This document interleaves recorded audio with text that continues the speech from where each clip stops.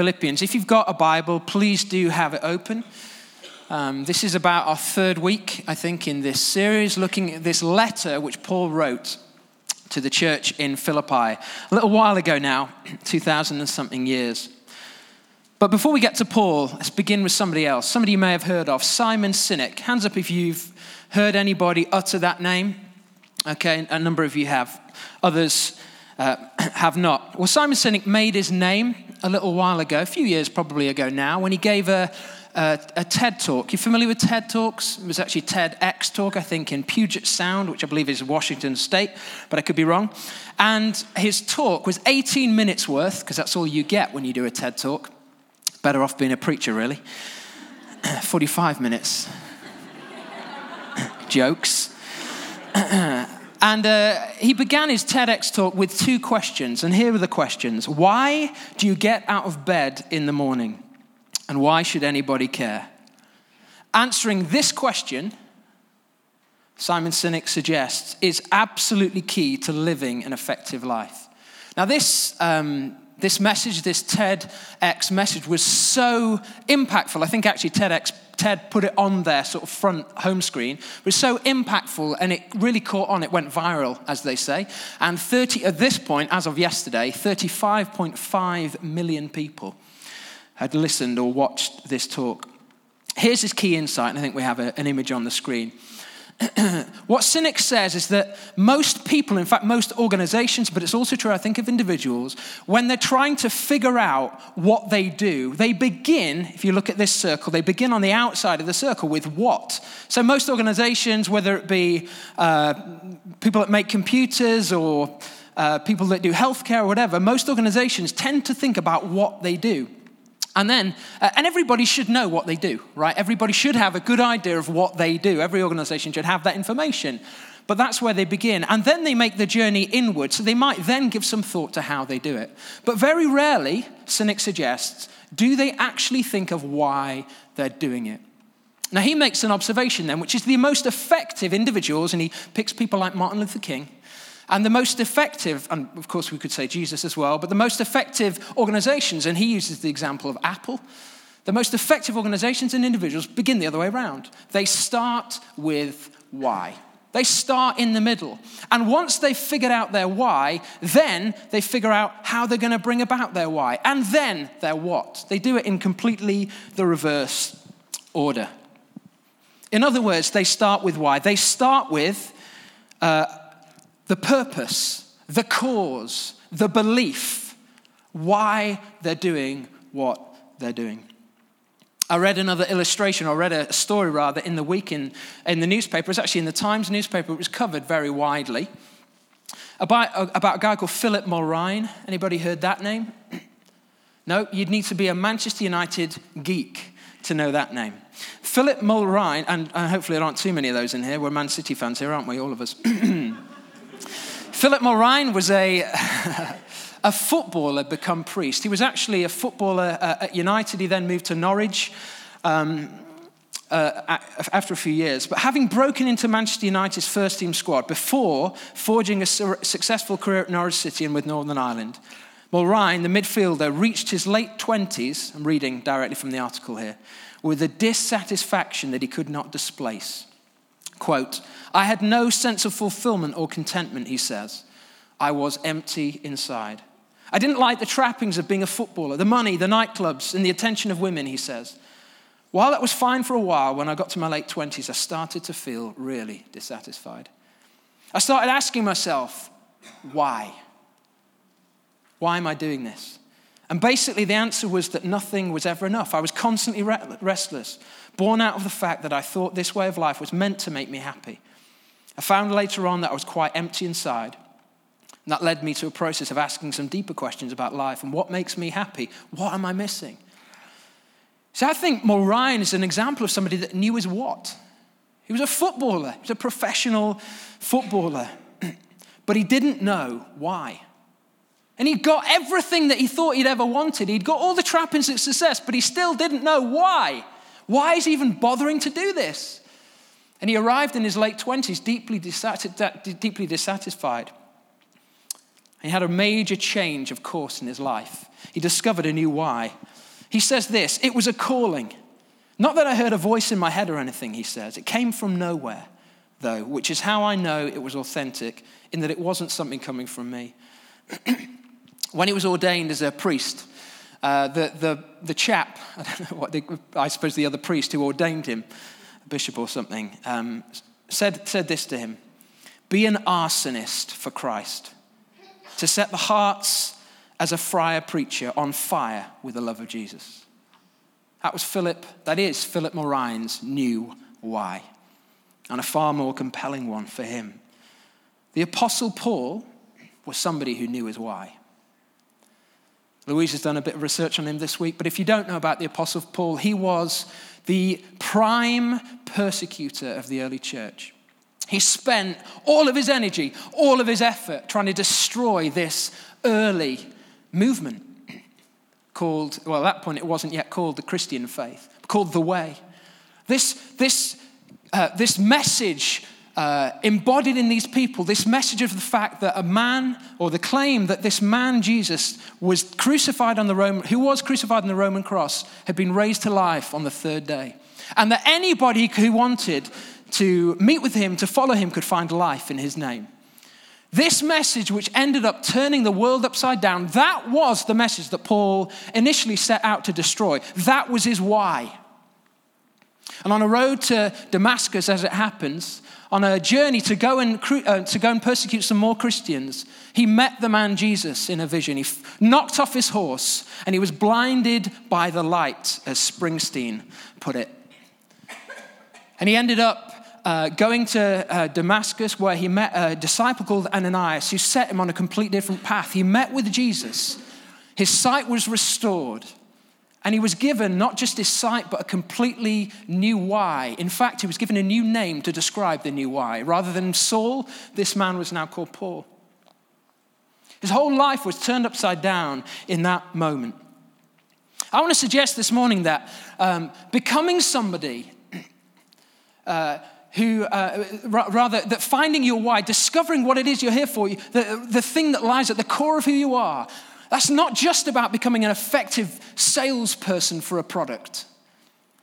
There's more at stake than that. It's not just about becoming an effective individual at work, although it might help you in that respect as well. But actually discovering this core thing, this thing that we're born for, that each of us is born for, is about discovering the life that's truly life. It's about becoming a person. What's at stake here is the possibility, the opportunity, the invitation to become somebody who experiences life in all its fullness.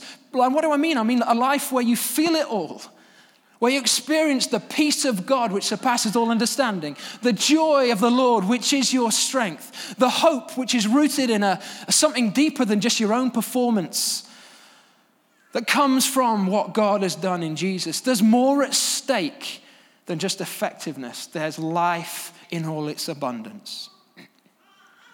The question is, what is to be our why? Because not all whys are equal.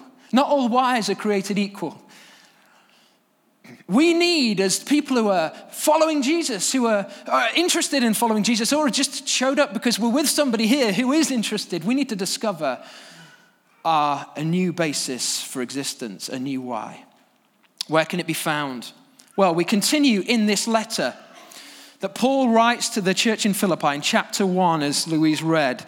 I want to start in verse 12. You read with me. Now, I want you to know, brothers and sisters, that what has happened to me has actually served to advance the gospel. Keep it up there on the screen. I want you to know. Okay, Paul's begun with an introduction, a thanksgiving, and a prayer for the Philippians. That's sort of standard first century letter fare. He's taken a bit longer than normal to do the whole thanksgiving and prayer, but he really loves these guys.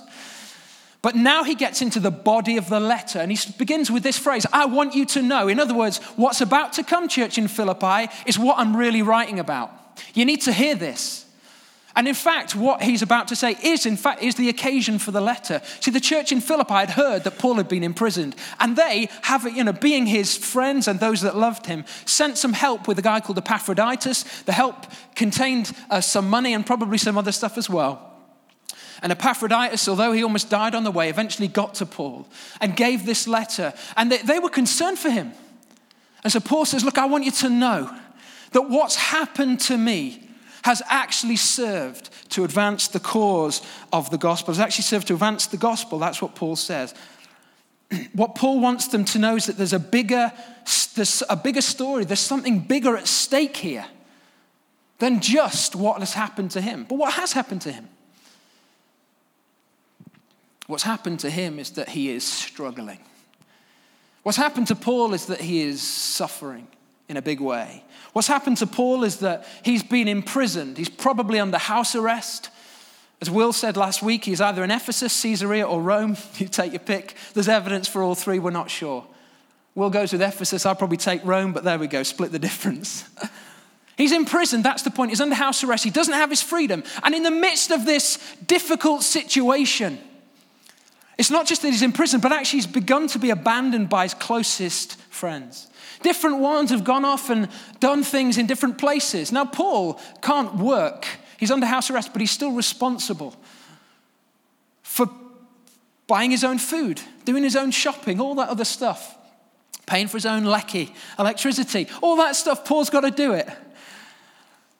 And so how is he going to get resource? He needs help. He feels isolated, imprisoned, literally, but also more than that, he feels lonely. We're certain he must feel lonely. He's been abandoned by those who are closest to him. And in addition, he's experiencing opposition. We read here in verse 15, if I can find verse 15, it is true that some preach Christ out of envy and rivalry, but others out of goodwill. The latter do so out of love, knowing that I'm put here for the defense of the gospel. The former preach Christ out of selfish ambition, not sincerely, supposing that they can stir up trouble for me while I'm inside. To paraphrase, Paul's in prison. And the opposition he's experiencing is that people are going to preach the gospel in order to make it more difficult for him. So he's having a rough time. There's probably not a single person here, whatever difficulty we're going through right now, and as Louise said, our prison might not be, it is not a physical one at this point, but we are experiencing opposition. I'm sure every one of us has our own story this morning of difficulty, of trial, of struggle in some way. It might be your job isn't working out as you'd anticipated. It might be your health has been a challenge. It might be you're facing something new. It might be that you're facing the challenge of a new relationship. It might be you're facing the challenge of a relationship having ended. It might be that you're caught between things. It might be that you're struggling to find work. It could be any number of things that you're struggling with. It might be that you're facing for the first time your own mortality.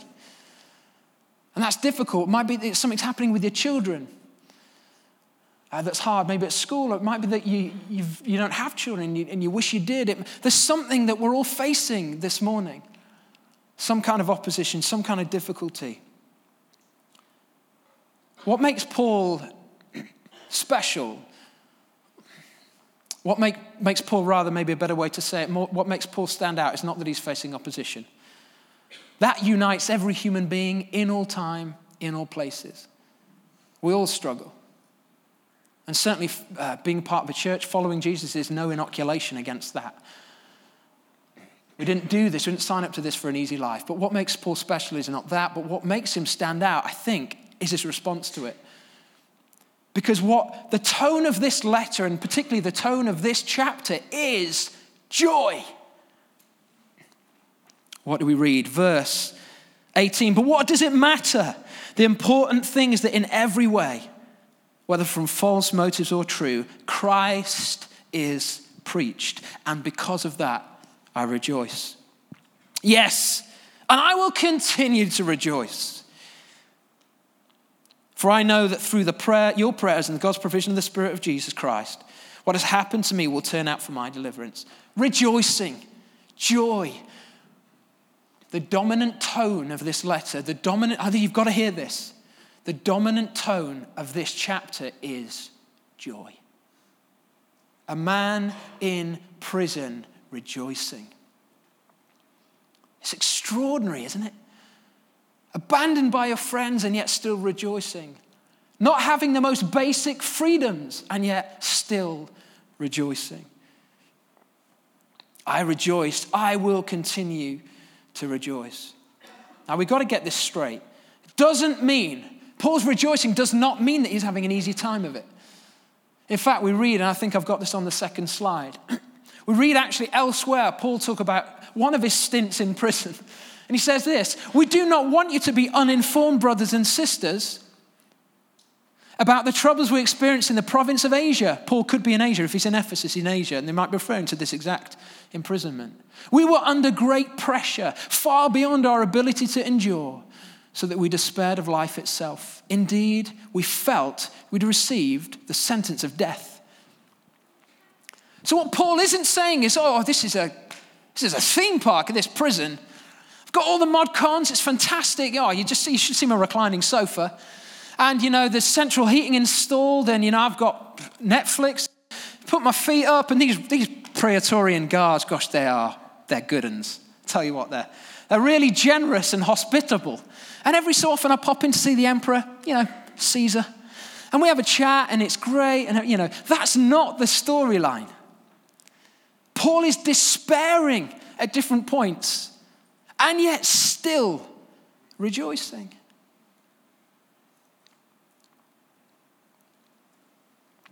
Joy is not about having an easy life. Joy is not about evading or avoiding or denying reality. So much damage has been done when people misinterpret that. And people think that, oh gosh, I'm a Christian, I'm following Jesus, I better be joyful. I'm struggling, I'm having a shocking time. We come to church and somebody's like, how are you doing? Great! How are you? The voice goes up 7 registers and we're like, I'm just faking it. That's not Christianity. It's not following Jesus. What we want to be is real, authentic, honest, vulnerable, transparent.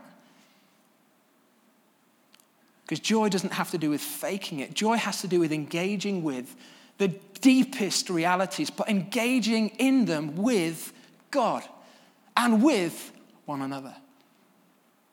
How is Paul able to hold on to this joy in the midst of his suffering? Just a few things I want to pick out from the text. Firstly, I want to begin actually in the first chapter, verse 3.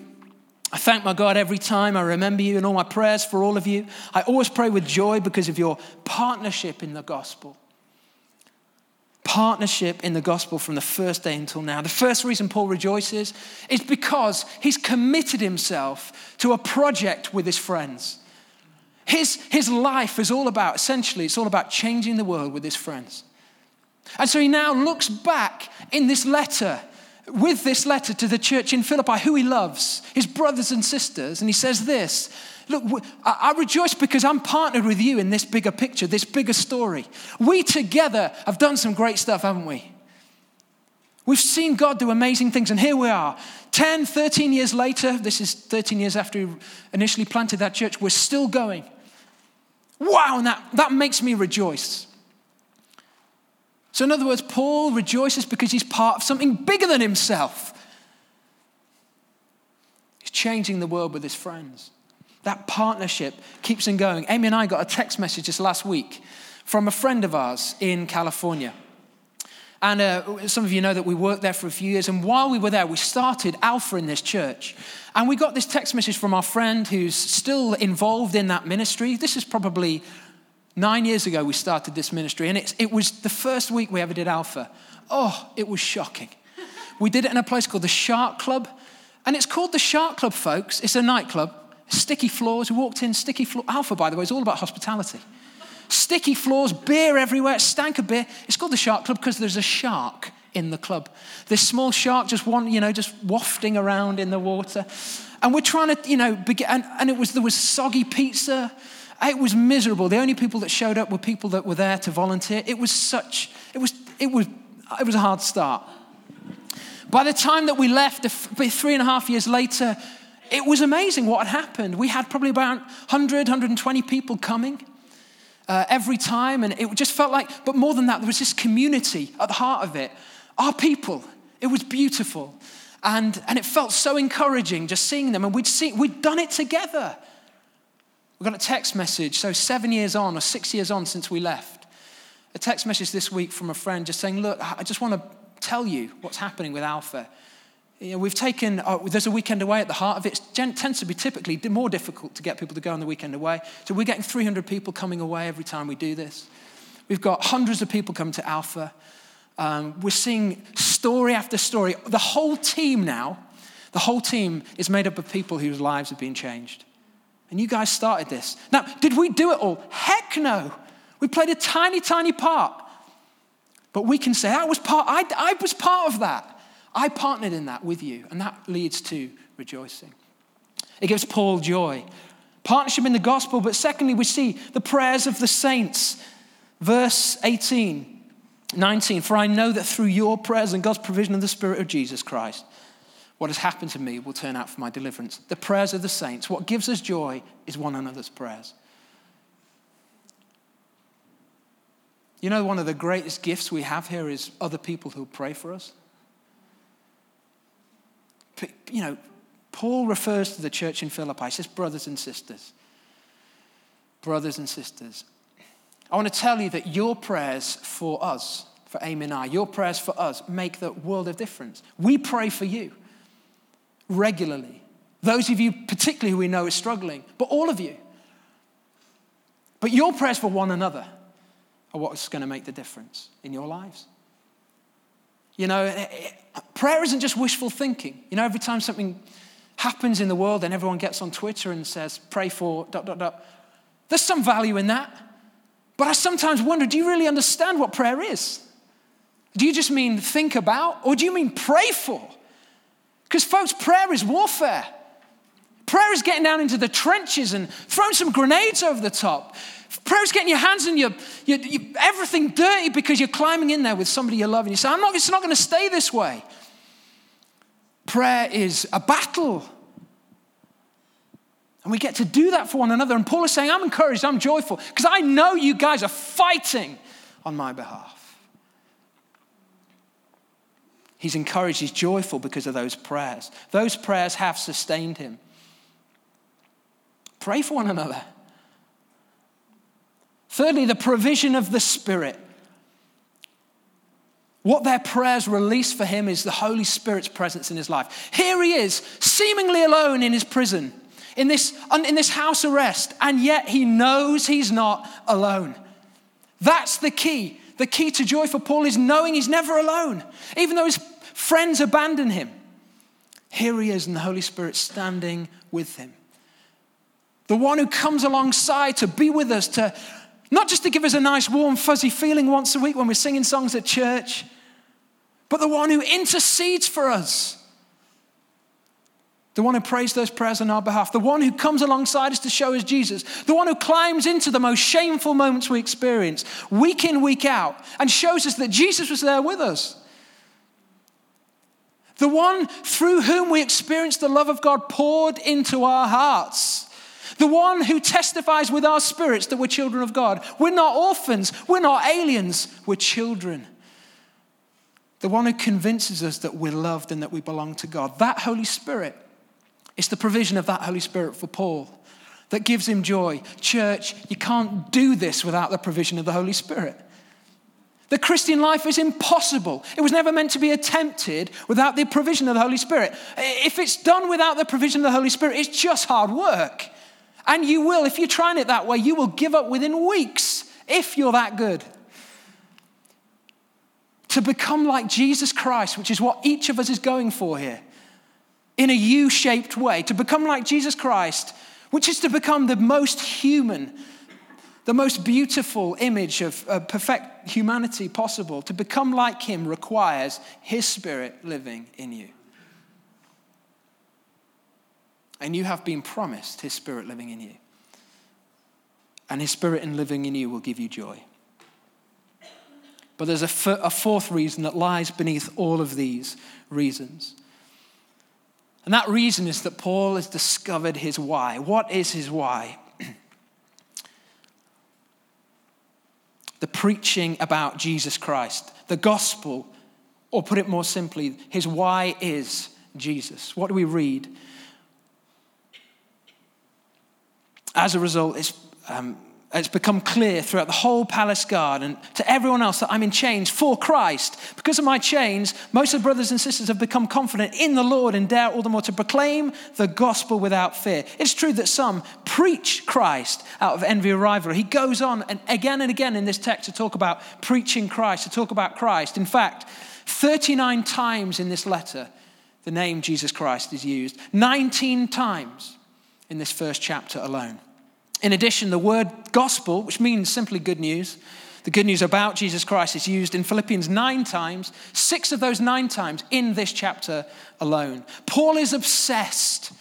He is obsessed with Jesus. He's obsessed with the gospel. He's obsessed with this mandate of propagating the gospel, of spreading this news, of sharing this news. And the reason he's able to rejoice in prison is because even though he's in chains, the gospel is being released. It's being freed. All over the world, through the Praetorian Guard, the emperor's guards, all over the place. And so he's like, I don't care if I'm in prison, as long as the gospel's being freed, as long as the news about Jesus is getting out there. Because Jesus Christ, beneath all of it, is Paul's why. Jesus is the reason Paul does what he does. Jesus is the reason that Paul is joyful. And I know we know that's the answer, isn't it? It's always the answer. If any of you have done Sunday school, you know that Jesus is always the answer. But this isn't some academic thing for him. He's not sitting in there putting a church test together, saying, what questions could I ask? And how might they be answered? Well, I must do a couple in there that have the answer Jesus. This isn't academic for Paul. His actual life is on the line. He's facing the reality of death. He thinks his death is possible at least.